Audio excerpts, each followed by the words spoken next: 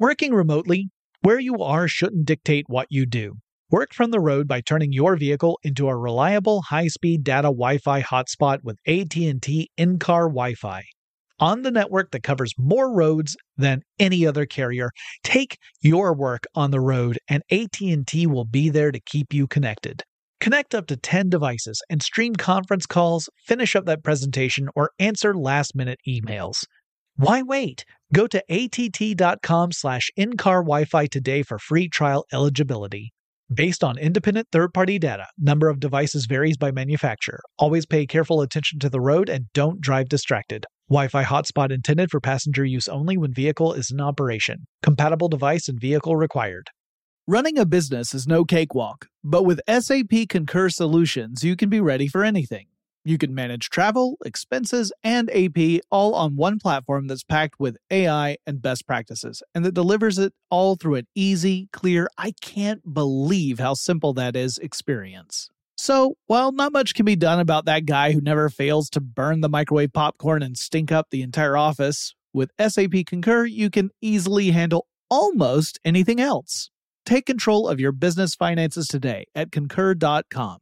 That's CONCUR.com.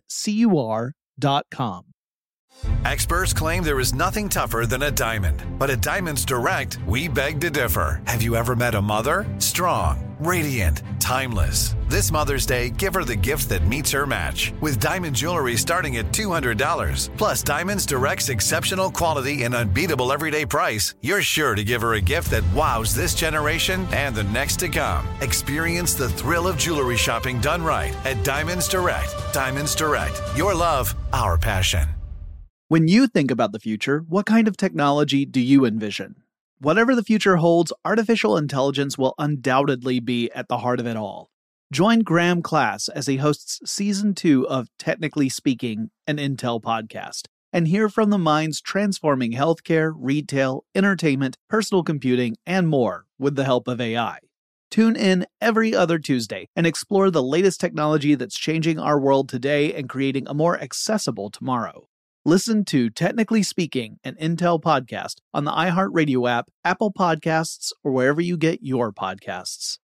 Brought to you by the reinvented 2012 Camry. It's ready. Are you?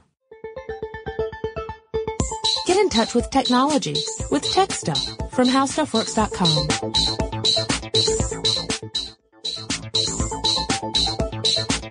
Hello, everyone. Welcome to Tech Stuff.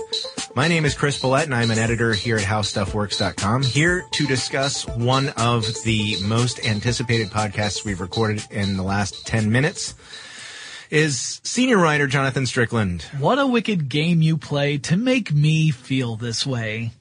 Oh, man.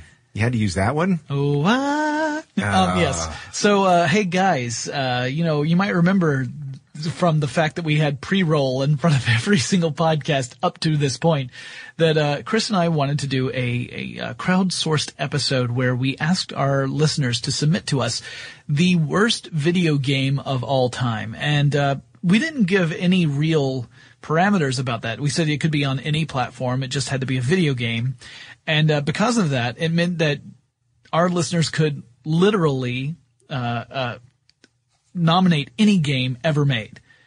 So it's a miracle at all that we had enough votes for any particular title to have this podcast. But we actually have the top 10 or perhaps bottom 10 worst video games as voted on by you, the listener. So please keep in mind, this is not the opinions of Jonathan and Chris, although maybe we'll talk about some of the bad games we've played in the past too. This isn't our opinion. This is your opinion. We're just reporting it. Yeah.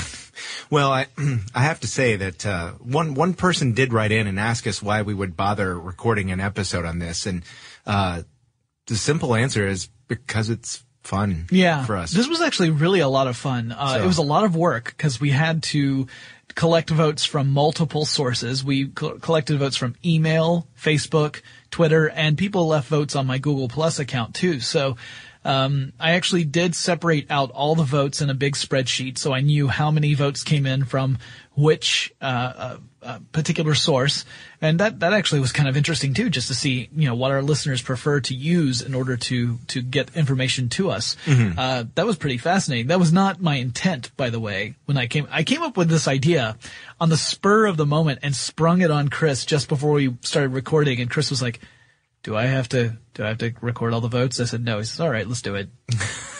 So, I'm easy like that. Let's start off with, what would be number 10, but actually it was a tie for 9th place. So the first two games we're going to talk about received the same number of votes. And the first one that we're going to talk about is Dragon's Lair, the arcade game specifically.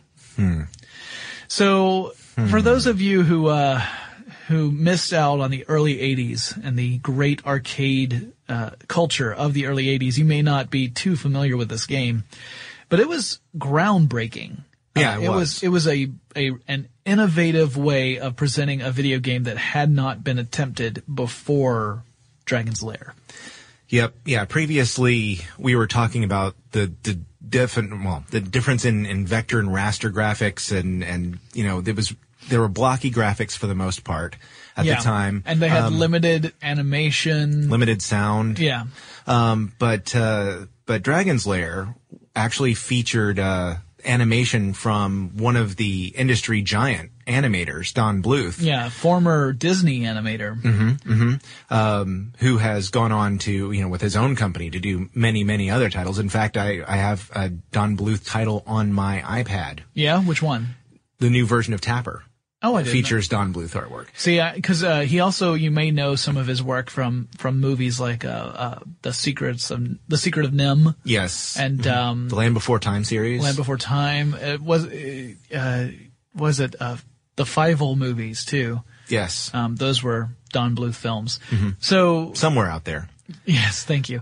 So Dragon's Lair was featured animation from Don Bluth, and it was published by Cinematronics. Yeah, but how, you might say, exactly. Is this great leap in graphics and sound, because the sound was awesome too. How is that possible? Because, you're looking at other games like Donkey Kong, which, I loved Donkey Kong, but you would not call the graphics advanced or state-of-the-art. Well, for the time they were, but not now. Dragon's Lair now still looks beautiful. Is crazy. Yeah. Well, they accomplished this by using the Laserdisc video format, which we've talked about before. So the entire game was on Laserdisc, and there was an actual Laserdisc player inside the cabinet of this arcade game. Now, the fact that it was on Laserdisc was both its biggest strength and its biggest weakness. Yes. The weakness is that you couldn't create too much interactivity for the player and the game. You couldn't have complete control over the main character who, do you remember the guy's name? Dirk the Daring? Yes. And he was rescuing Princess Daphne from a dragon named Singe. And so you couldn't just control Dirk the Daring. You couldn't just make him run around and jump and stuff. Instead, what you would do is you would initiate a video sequence, because again, this is recorded on Laserdisc. There's only so many variations of Dirk's movements that can be recorded on a single Laserdisc. Yeah. So what your input into the arcade machine would translate to is, was that the correct button to press or direction on the joystick to push in order to trigger the next sequence to further the storyline? Yeah. So for example, you might be having to jump, and you did have to jump at one point. And if you move up, that might be the right thing to do. If you move left, you die. Right. If you do nothing, you die. If you push the sword button, you die. If yes. you push, yeah. So in other words, there'd be one correct response to a particular moment in the story. And sometimes, there'd be like a little flash that would indicate this is when you do something. So for a lot of the game, you're just watching. Yes. You're watching a movie, and then occasionally in the movie there's a moment where you have a chance to put in an input, And if you put in the wrong one, the movie's over. And so that was probably what caused a lot of people to vote for Dragon's Lair, is that it almost feels like less of a game and more of a film. And it's just a film that you don't get to see the end of it unless you happen to shift in your seat at just the right moment. So the film will continue. And also, I would like to point out, this was one of the first games I can remember that cost 2 credits or 50 cents to play. Yep. And also remember that a lot of them had 2 monitors because they were so popular that people would try and gather and cram around the system, because if someone knew how to play it, if someone had memorized the sequence of movements they had to do to get through a particular part of the game, most people didn't have the time or energy or change to learn all that. So they just liked to watch the game because, again, it was like a movie. I saw a lot of arcades that would put a second monitor that was mounted on the top of the cabinet so that you could see what was going on without having to be right up on whoever's playing the game. So anyway, that was tied for 9th place. And the other one was a game on the Nintendo Entertainment System, which was Back to the Future. And I have never played this because I didn't own an NES. But from what I read, we're going from beautiful graphics to and sort of poor gameplay to horrible graphics and poor gameplay. Yeah, Back to the Future is just one example of a licensed title. And by licensed, I mean it's something that already existed, that a video game publisher purchases a license from the license owner to be able to create a game based on that. And as far as Back to the Future goes, the basis was really pretty difficult to spot, especially in that first stage. Like in the very first stage, you are going down a street, and the way the view is, it's an over-the-head view. The street is laid out so that the top of the screen is where you're headed to. The bottom of the screen is where you are, and you're moving your character around, Marty McFly. You're moving Marty McFly down the street. You're trying to avoid enemies and pick up little alarm clocks. And it's only by picking up enough alarm clocks that you're allowed to move to the next stage. And so you also have a timer. So if you don't pick up enough alarm clocks within the time limit, then you lose. If you get hit by an enemy, you lose. If you run into an obstacle, you lose. You would eventually be able to pick up a bowling ball, which would let you shoot enemies, because of course you remember that great scene in Back to the Future where Marty McFly picked up a bowling ball and then shot someone with it. Who can forget that scene? That never happened. And then you could also get a skateboard, which at least that was featured in the film. Yeah. But with a skateboard, what that would mean is that you would move through you would move through the level faster, which meant the poor gameplay became excruciatingly poor gameplay because you're going so fast you can't even react. And then if you got through that, you would hit a mini game. And some of the mini games included a diner stage where you're behind a counter and Biff and his bullies are coming in after you, and you have to throw milkshakes at them to stop them. But it was really hard to line up your character so that you were throwing the milkshake at the right plane in order to hit the enemy. Like the enemy's coming at you from the left side of the screen. You're on the right side of the screen. And you've got a bar between you and the enemy. You just have to figure out exactly where, like vertically, you need to align yourself. And you'd be like, oh, that's it. That's the sweet spot. And you push the button and the milkshake flies like 3 feet over the bully's head, and he reaches the bar and throws you against the wall.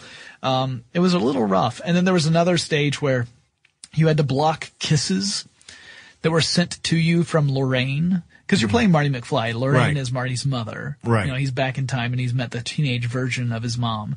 And so you would have to block her kisses to you. And then there was another one where you had to position a guitar just right so that you were playing music so that Lorraine and George, your mom and dad, would actually kiss.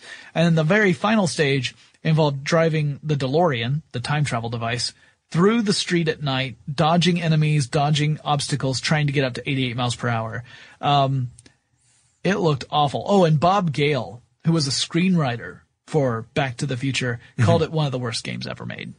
Heavy. Yeah. Why do people keep saying that? Is there some problem with gravity in the future? So that moves us up to our 8th worst game. Do you want to unveil what this one is? Well, it certainly has a tough row to hoe. Yes, it does. But it is extremely popular. It's something you may have seen once or twice on Facebook, at least. Once or twice a minute on Facebook. Only if you follow people who play this. And how could you not? It's Farmville.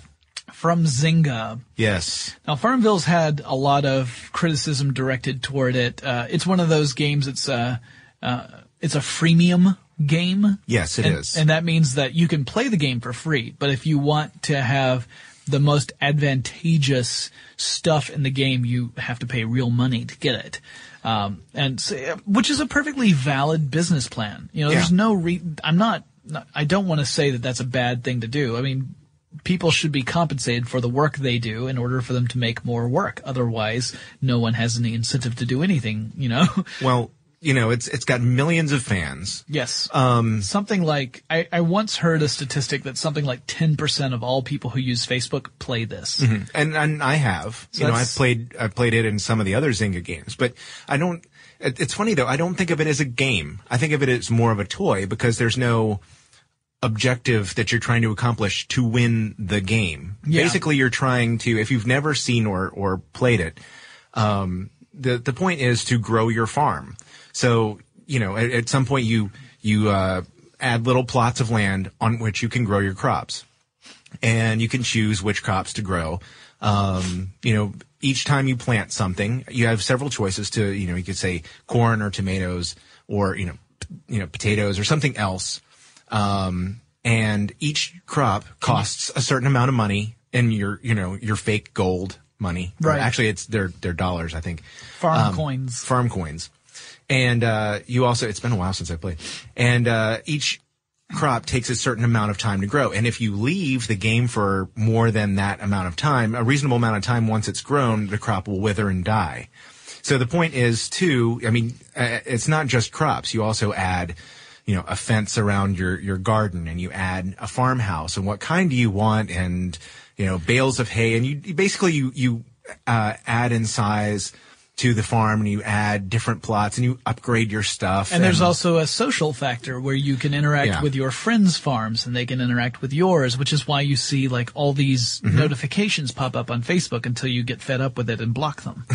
Well, yeah, you can visit your friend's farm and fertilize their crops so they grow faster, or unwither them when they've gone bad and stuff like that. You can help them out. Yeah. You can send them gifts, and they can send you gifts, and that can be kind of fun. But the thing is, it's like Jonathan pointed out, Zynga is really hoping that you'll invest some actual cash into this, and you can get certain kinds of crops or certain kinds of decorations for your farm if you fork over some real coin.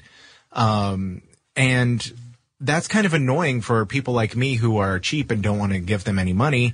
And the thing is, at a certain point, the game or software toy, is like I said, I don't like to call it, is sort of semi-unplayable because there's a point at which everything, to make it fun, you really need to give them money for. Right. And it really doesn't change. And there's a point at which you go, yeah, I really don't want to do this anymore. And the game also encourages you to try and loop your friends into the game. Well, yeah. So yeah, that's probably, I'm guessing that's why people voted for it, because it feels almost invasive, when you're on Facebook, unless you go so far as to block it. And we had other Facebook games, like games that are similar to this, nominated as well, but Farmville was the one that actually got the most votes. And, also Zynga's been accused of sort of copying an earlier game called Farm Town. Yes. That had very similar game mechanics. Some people would say similarity to the point of identity, but Well, this model has extended across Facebook and in other venues as well. There are some iPad games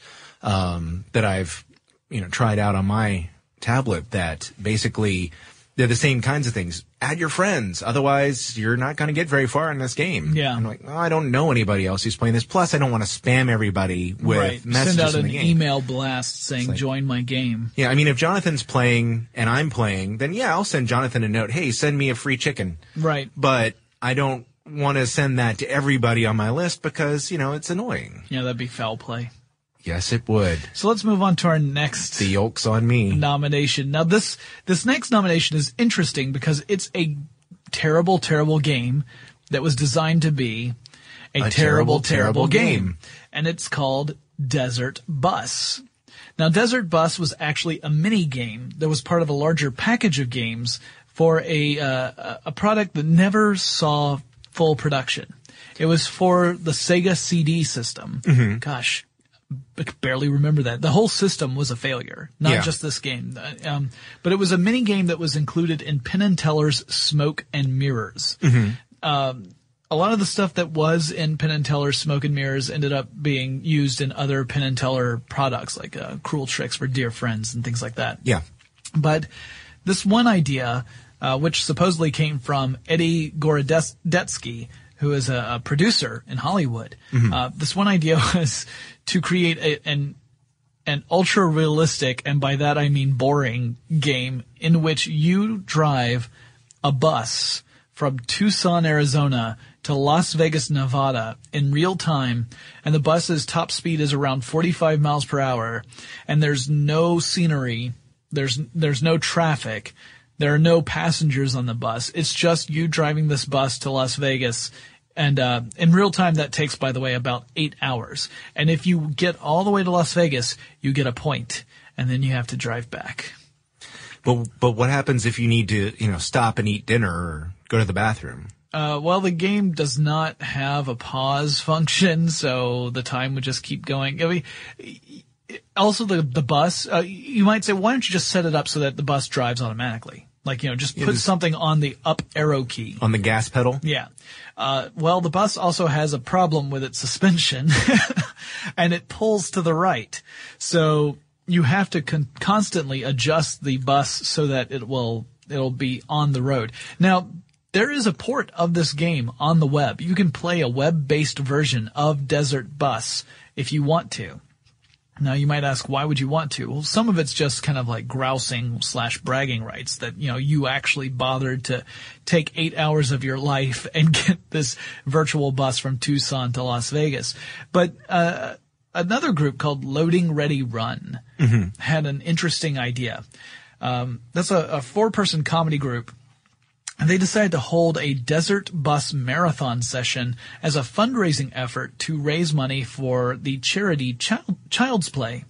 Child's Play is a charity that gets a lot of attention, particularly around Penny Arcade Expo, or PAX, because the PAX guys also hold auctions for Child's Play. And it's providing video games and other kinds of stuff like that to kids who are in hospitals and who are recovering or are suffering from serious illnesses and conditions, as a nice charity to do something nice for the kids, right? Mm-hmm. So these 4 members of Loading Ready Run took shifts at driving the Desert Bus. They ended up driving for more than 4.5 days. Mm-hmm. The first time, which was in 2007. They drove for around 4.5 days, and they scored 6 points in that 4.5 days driving the bus back and forth.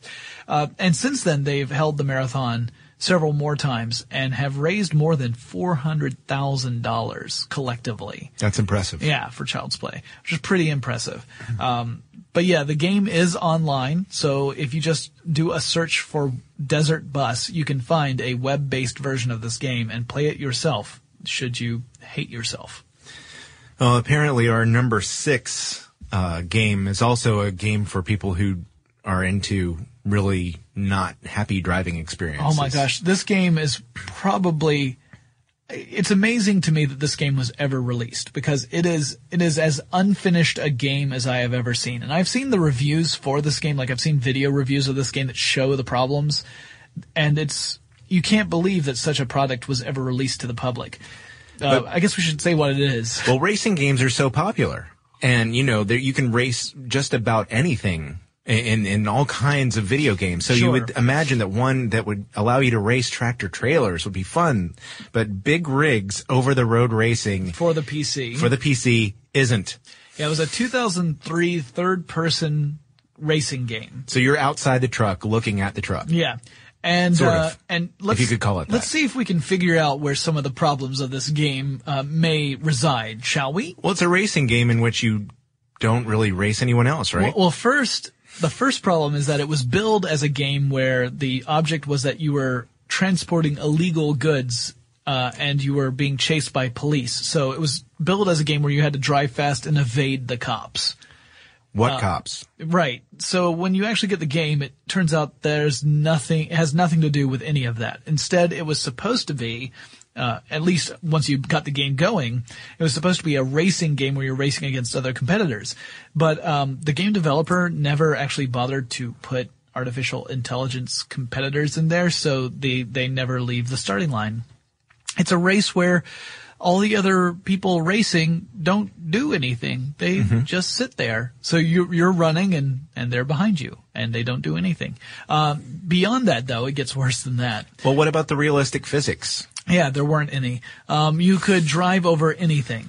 Like driving on the road or driving off the road or driving through a building, none of that made any difference. You traveled at the same speed, unless you were backing up, in which case you would accelerate infinitely until you let off the reverse button. Yeah, I understand. Well, again, I didn't play this one, but I understand too that stopping was hyper realistic too. Like if you had perfect brakes, you just let up on the accelerator and you stop. Yeah, exactly. You just go to a complete because trucks stop. do that. There's no sense of momentum or inertia. The universe would halt around you.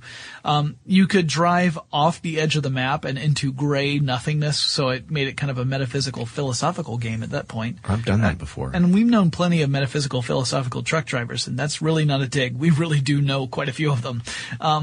But yeah, it was just, no collision detection to speak of. There were 5 tracks listed in the game. Only 4 of them were playable. I don't know how that would be a disappointment considering how horrible the game was. Like, oh great, you mean I can't play this other terrible track that I would never love? And, X-Play's Morgan Webb, she refused to rate this game because X-Play has a rating system of 1 to 5 stars. Mm-hmm. There's no 0 There's star. no 0. And she refused to even give it 1 star, so she would not review it. All right, she then. played it. She just wouldn't give it a review. So yeah, that's pretty bad. So that was a 2003 game, but we're going to go a little further back for our next one, right? Right. Yeah, this is a port of a very popular arcade game. And this is one I've played back on when I had an Atari. Well, actually, I still have an Atari 2600 when I had it hooked up to the TV. But I didn't actually own this one. I did. So shall we clue people in? Yeah, this is 5th place, by the way, for those of you keeping count. So in 5th place is Pac-Man. Yeah, Pac-Man. So the port of the Namco Giant. It's often called the worst coin-op port ever. Donkey Kong wasn't great. No, I don't disagree. But Pac-Man was honestly, it was terrible. Yeah, at least Donkey Kong remotely resembled the game that it was based on. Yeah, that's true. Pac-Man. Some people have said that if it had not been called Pac-Man, if it hadn't been referred to as that, and it had a slightly different appearance for the character that you play, that people probably wouldn't be quite so hard on it, because the puzzle, the mazes were a little challenging to get through, and the gameplay worked properly. Like, you'd press left on the joystick and Pac-Man would go left. It wasn't like, Big Rigs, what we just talked about. That was a game that was just pure broken, right? There was literally no way to play that game. It ended up being like a weird sandbox game, but it wasn't intended to be one. Pac-Man played the way it was supposed to, more or less. It's just that it was such a poor translation of a game that people were really familiar with, that it could be nothing more than a disappointment to anyone who bought it. And in fact, Pac-Man is one of the titles that people often will use as an example when they talk about why the video game industry collapsed in 1983 in North America. Well, they made so many copies of this, anticipating that people would want to play it at home, but when they actually got their hands on it and moved... I mean, Pac-Man is a game where you actually need reflexes and you need to pay attention to what's going on, and Pac-Man on the 2600 moves so much more slowly, and the graphics were poor. The sound wasn't as good. I remember when it came out for the Atari 5200, and it looked so much better, except the 5200 has a non-centering joystick, which makes playing in a 4-direction maze very, very difficult. So that just didn't help anything. It was such a huge flop at home. Right. Yeah. It was a terrible, terrible game. And, I completely agree with this being on a list for bad video games because even if you say that the gameplay was okay, the effect it had on the industry was so terrible that by definition, it's a bad video game because it helped bring the industry to its knees in 1983. And it wouldn't be until Nintendo launched the NES in North America that we would see a recovery of that market. Meh. So now, next we have a tie for third place. Normally we'd go from fifth to fourth, but we have, the same number of votes came in for our third and fourth place. So tie for third. And these two are more modern. Yeah. We did an entire episode about one of these. Duke Nukem Forever. Oh yeah. Now we did do a full episode about Duke Nukem Forever, so we're not going to spend too much time right now talking about it because, now granted, when we did the episode, it was before the game had come out. Hotly anticipated for a decade. More than a decade. Yeah, it was rounding off. Yeah, it was originally announced as a title for the PC. It was a sequel to Duke Nukem 3D. It was originally announced in 1997, but it didn't launch until 2011. Yeah, that's a long time to wait for a video game, right? I mean, it got Vaporware awards. Right up there with Deus Ex. Yeah, Wired gave it the Vaporware of the Year award multiple years in a row. In fact, it got discontinued from the voting because... And then it was brought back because it wasn't just that it was Vaporware. It was that just when you were prepared to say Duke Nukem Forever was never going to come out, there would be some sort of rumble from 3D Realms that would say, no, it's really going to come out. And then you'd have to say, well, now we have to put it back on the list because... we were ready to write it off forever, but they say it's coming out. So, of course, the rights to the game passed into other people's hands. Yeah, and they said, we'll do it. Once 3D Realms collapsed, yeah. And they did. Yeah, they finished it. They did not receive wide acclaim when it launched. A lot of people panned this game, which, of course, explains why it's on our list and how many people voted for it. A lot of the criticisms about the game said that it just looked dated. It was like a first-person shooter designed for the late 90s.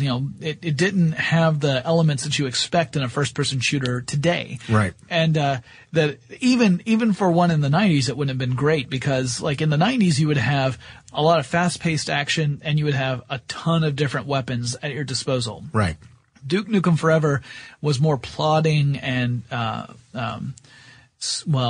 there's no way for me to word this in a way that's not negative. It was a slow game. It could be boring at times. It could be ages between one encounter with an enemy and another, and you could only carry two weapons at a time. So it took away some of the stuff that made those games in the 90s so much fun and didn't replace it with anything better.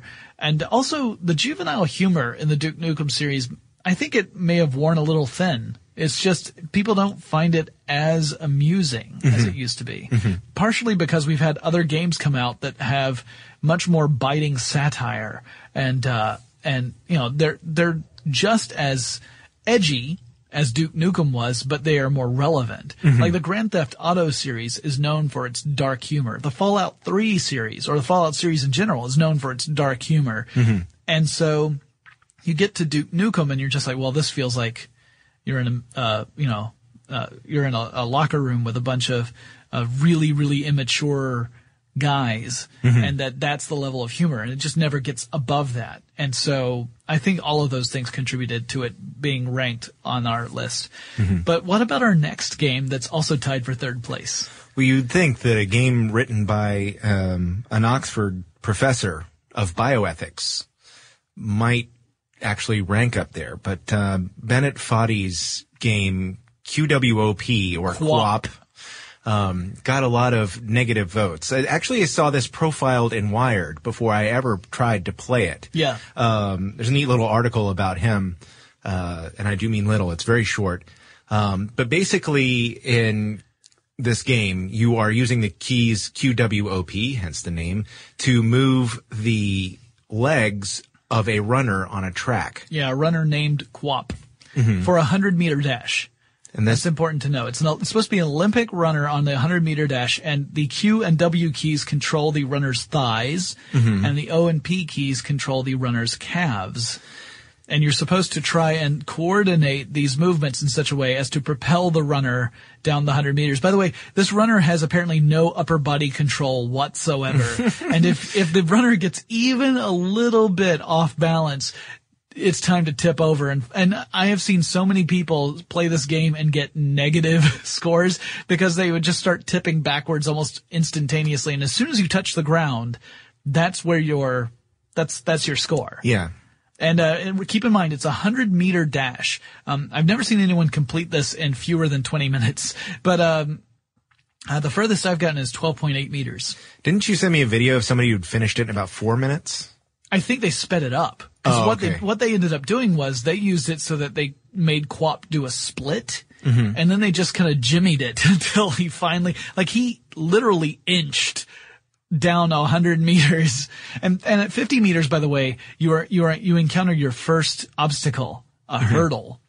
And at 100 meters, there's a long jump, but you can go through the hurdle. Like you don't have to actually jump the hurdle. You can keep going as long as you're able to land on your feet or however you're getting across. You can pretty much ignore the hurdle, and the long jump is completely, optional. Yeah, so you just have to cross that finish line. If your experience with video game running is track and field from the 1980s, where you just had to pound buttons as fast as you could, you will not win at this game. No, this game is really, really, really hard, which I think is why it got a lot of votes. It's frustrating, and it seems after you've played it for about a minute, it seems completely pointless. Oh, we should say it's web-based. Yeah. It's a web-based game, so you can find it on Fadi's site. He wrote this in 2008, and it's still up. So if you want to give it a shot, go ahead. It's kind of fun, and it also gives you an idea of how well your brain is controlling your walking movements, because if you were trying to walk with your, control your own legs with your fingers, I don't know that I would do any better. But it takes a lot of coordination to be able to, even when I got 12.8 meters, it was mostly luck. Yeah. I was timing it just right, but even as I was playing, I was like, ooh, I should have let up on the calf muscle and continued on the thigh muscle for a split second longer, and I would have been able to get a little further. I can never do that when I'm actually playing. Like when I'm actually playing, I'm like, press these two buttons, now switch to these two buttons, now switch back to those two buttons, and that's my tactic. Which is probably why I've only gotten 12.8 meters in. Maybe you should get on to GURP. Oh yeah, I've played that one too. Which is this mountain climbing game, and apparently it's very, very similar. It's actually, that one I can play really well. I've gotten pretty far in GURP. That one makes more sense to me. Mm-hmm. I've got better coordination with that one. But Quap is really hard. So, you know who's really good at controlling their legs? Who's that? But someone who doesn't have to use them. Is this going into our second place? Yes. Because, if you can fly. Yeah. Then why would you need to use your legs? Yes. I'm talking about our second place, Superman, the new Superman Adventures. Yeah. Also known as Superman 64 for the Nintendo 64. It wasn't its official name. Right. It's good that it wasn't Superman, the new Batman Adventures. That would be really confusing. Yeah. Or like Superman, My Little Pony. That would have been weird. Might have been a better game then, though. Yeah. This was released in 1999 for the Nintendo 64. And probably shouldn't have been. And again, we're talking about licensed character. We talked about with Back to the Future. We're going to make some money. The history of licensed characters, actually, we're going to get to that again very shortly. The history of licensed characters in video games is a pretty ugly one. There are a few games that stand out as being remarkable, like truly good games that use licensed characters. But the general rule of thumb is that if it's a licensed character game, it's got the odds are against it, right? Just based on the number of bad games that use licensed characters. Now, there are other games like, Arkham Asylum, which are fun. That's a Batman game, and that's a lot of fun. Well, I thought you were going to bring up GoldenEye. GoldenEye, fantastic. One of the best games ever made. Also made for the Nintendo 64. One of the top first-person shooter games of that era. Fantastic game. Superman? No. Not so much. So the story behind this game, the actual story in the game, that is that you play the part of Superman, who has been tricked, as he often is, by Lex Luthor to enter into a virtual representation of Metropolis. And you have to complete these different tasks and puzzles that Lex sets up for you in order to escape and beat the tar out of him. Tank, I need an exit. Yeah. So the first test of your skills involves flying through a series of hoops. Because Superman often has to do that. Yeah. I remember his That's a challenge. epic battle with Doomsday where he had to fly through about 14 hoops before no, that doesn't make any sense. And I jump through hoops every day. after that, you might have to pick up a car and throw it because, again, that's what Superman would do in Metropolis. Is that, you're thinking like you're driving down with your family, you're having a nice day out, you might be going to go see the Metropolis Museum of Art, and the next thing you know, some jerk has just flown over, picked up your car, and thrown it 40 blocks. Yep. Yeah, that'll ruin your whole day. But anyway, so you would also have to do things like fight famous Superman villains, but the controls were really sluggish. The gameplay was incredibly repetitive. And it has been ranked as one of the worst video games of all time, not just by our listeners, but by other publications. I mean, it has multiple, I hesitate to use the word awards, but multiple notifications of it being one of the worst video games. And in fact, in one ranking I saw, it was ranked as the number 1, and our number 1 was number 2. Mm-hmm. So now I guess we should move on to what our listeners have voted. And I'm sure you've already guessed it based upon what has already been listed, but what our listeners have voted as the worst video game of all time. And I should point out, this received 29% of the overall votes we received. And keep in mind, you could nominate any title at all.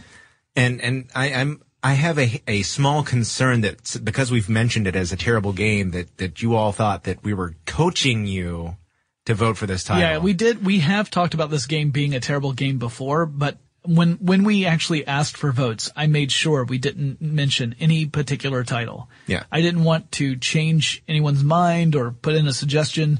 I'm sure that happened anyway, based upon some of the comments and everything, but our worst video game is, of all time, Chris, do the honors. E.T. the Extraterrestrial for the Atari 2600. A 1982 game published by Atari. In about 10 minutes. Yeah. So keep in mind that Atari went the route where they were allowing all sorts of developers to create games for the Atari 2600. It didn't have to be vetted through Atari. It's not like a Nintendo does. Right. Yeah. Nintendo had the whole certification process. Mm-hmm. Atari did not. But there's no excuse here because Atari was the publisher behind this game in the first place. Yes. So in this game, you take the role of E.T., the extraterrestrial from the beloved Steven Spielberg documentary of the same name. And your task was to locate 3 pieces of an interstellar telephone so that you could assemble them and phone home, which would summon a spaceship that would rescue you. You did this just like in the movie. I mean, we all remember that scene in the movie where E.T. had to walk into a field of pits, raise his head up, look for the flash, and descend into the pit to retrieve a piece of the interstellar phone. I mean, you remember that scene, right? It's probably no, that scene did not exist. But in the game, you would walk into one of the screens, actually a couple of the screens would have several pits on the screen. You'd push a button, pits. Which would raise E.T.'s head, and he would do a sound like this. And then if you were lucky, one of the pits would flash, which would indicate that one of the pieces of the phone was in that pit. And you would walk over to the pit, fall in, pick up the piece of phone, and then you would press the button, which would raise E.T.'s head, and you would levitate up the pit. Now, most of the game is an overhead view, but when you were in a pit, it was a side view, like a cutout view. Mm-hmm. And you would levitate to the top of the pit and then immediately fall in again because it was really hard that once you got to the top of the pit, the screen would change so that you were looking at the overhead view again. Yep. And you had to manipulate E.T. all over to the edge of the pit so that you were on the ground again, right? So you go from a side view to an overhead view. And I can't tell you how many times I fell down a pit over and over and over again because I thought I was clear. And every time you fall and every time you use your powers, you use up energy. You have a limited amount of energy. And after you use it all up, you die. Yeah. Well, you have to find dots. I mean, Reese's Pieces. Reese's Pieces, yeah, the little square pixel, which would be represent one Reese's Pieces, and you would eat that, and that would give you a little more energy. They would also had doctors who would walk around, and if they found you, they'd pick you up and move you to a different screen, and you would lose a little time. Or worse, you would find an FBI guy, and he would chase you down, and if he touched you, he would take away your phone, and you had to start over again. And so you would do this over and over again until you had the 3 pieces of phone. Then you could go to one part of the game, the one section where there's an icon on the screen that tells you can make your phone call here. And you had to find it because it wasn't always in the same place.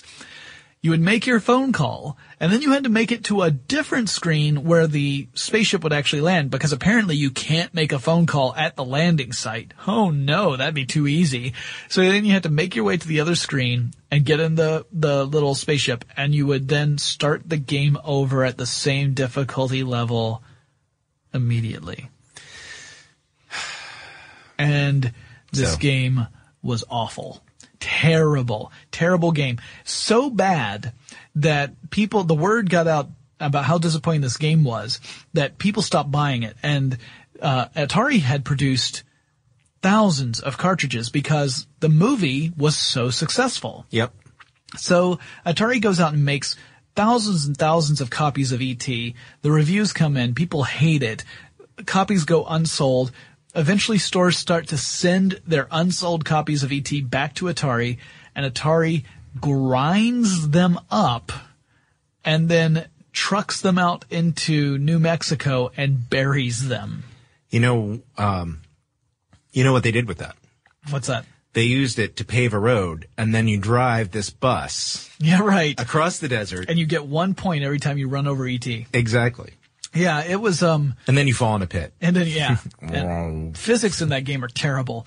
But anyway, yeah, so this was again, just like Pac-Man, this is another one of those games that was pointed to as being one of the reasons the video game industry crashed in 1983. Now, a lot of the games that came out for the Atari 2600 were these games made by independent developers that were just terrible. Yeah. But it was because, the market was flooded with terrible games, and Atari was not helping itself out by publishing some of them itself.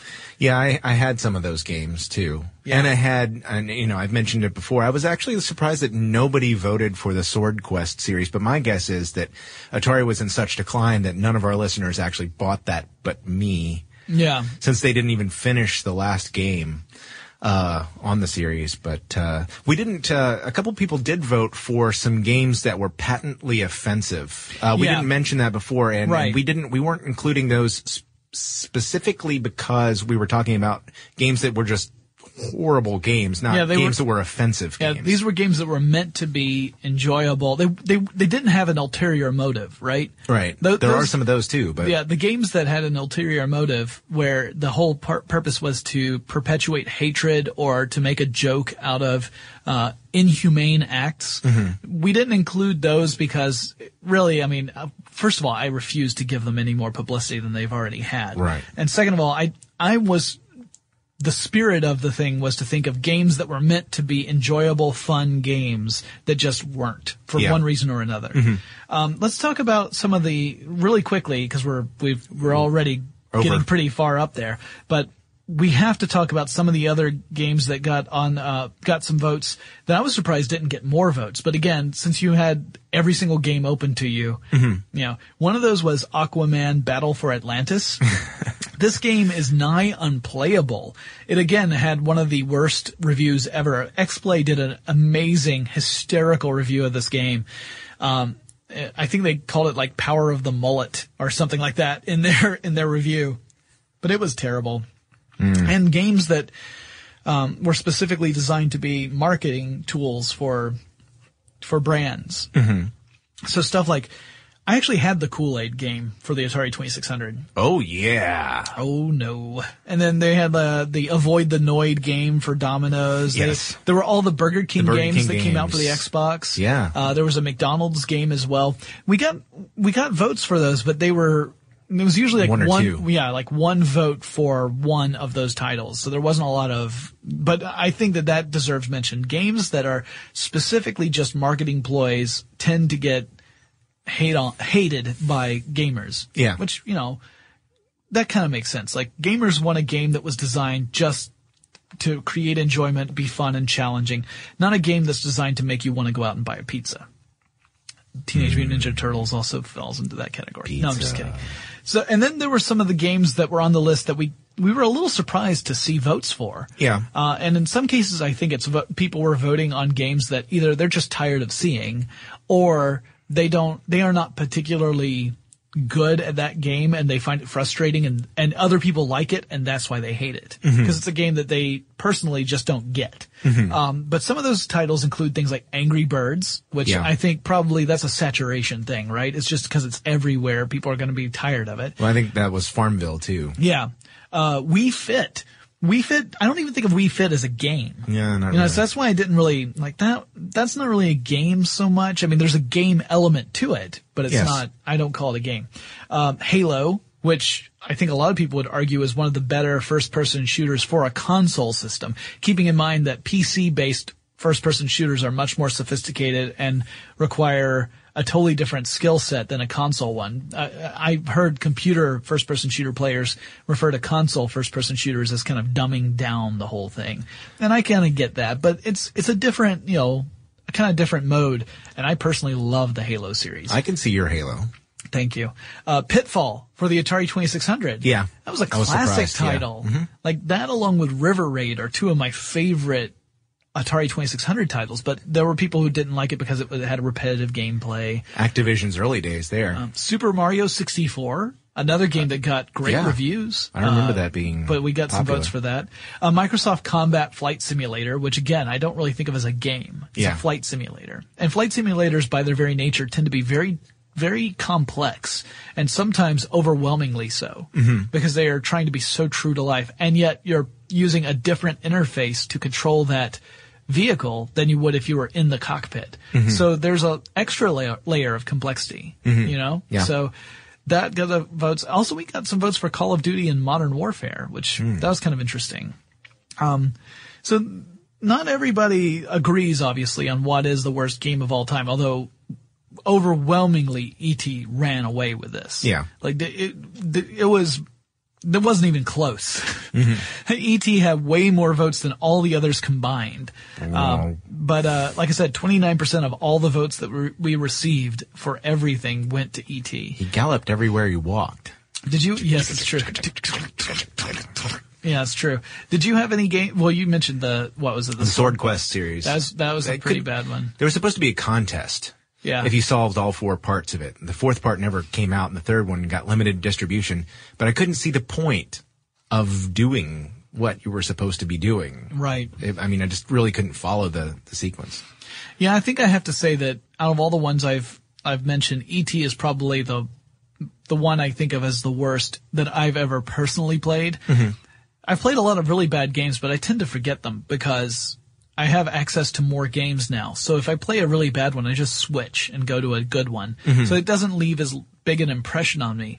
Back when I was a kid, my options were somewhat limited. And so I would play a bad game over and over because it's what I had. You poor thing. I know. Here I am complaining about video games. Oh, poor me. I have to play a game. Yeah. Don't cry for me, Argentina. All right, guys. Well, this wraps up our first crowdsourced episode of Tech Stuff. We'll probably do more of these in the future. Maybe we'll do one on the best video game of all time, but we'll also probably look at other elements, things that have nothing to do with video games at all. We'll ask your opinion and we'll report the results.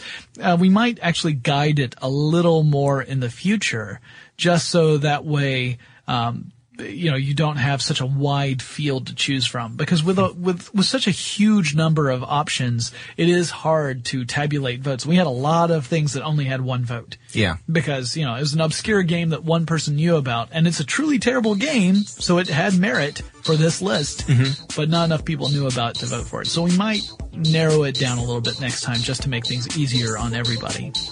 If you have suggestions for any episodes you would like to hear as a crowdsourced episode, something that you think would be really interesting and you're curious what other Tech Stuff listeners have to say about it, let us know. Send us an email. Our address is techstuff at howstuffworks.com, or let us know on Facebook or Twitter. Our handle there is TechStuffHSW, and Chris and I will talk to you again really soon. Be sure to check out our new video podcast, Stuff from the Future. Join How Stuff Works staff as we explore the most promising and perplexing possibilities of tomorrow. The How Stuff Works iPhone app has arrived. Download it today on iTunes. Brought to you by the reinvented 2012 Camry. It's ready. Are you? Running a business is no cakewalk, but with SAP Concur Solutions, you can be ready for anything. You can manage travel, expenses, and AP all on one platform that's packed with AI and best practices, and that delivers it all through an easy, clear, I can't believe how simple that is experience. So, while not much can be done about that guy who never fails to burn the microwave popcorn and stink up the entire office, with SAP Concur, you can easily handle almost anything else. Take control of your business finances today at Concur.com. That's CONCUR.com. I'm Katya Adler, host of The Global Story. Over the last 25 years, I've covered conflicts in the Middle East, political and economic crises in Europe, drug cartels in Mexico. Now I'm covering the stories behind the news all over the world in conversation with those who break it. Join me Monday to Friday to find out what's happening, why, and what it all means. Follow The Global Story from the BBC wherever you listen to podcasts. It's brand new, Season 2. I'm Marissa Thalberg. And I'm Stephen Wolf Pereira. And we're excited to be back having bigger, bolder, and always real conversations. Straight from the C-suite front lines of marketing, media, and more. We have great friends joining from people you may know, like Wilmer Valderrama and Bobby Burke. And people you'll want to know. So grab a coffee or, hey, even an Aperol Spritz and come join us on America's #1 podcast network, iHeart. Listen to Brand New on the iHeart Radio app, Apple Podcasts, or wherever you get your podcasts. As the #1 audio company, iHeartMedia gives you access to all. Every audience, live conversations, trusted influencers, and the insights and data you need to grow.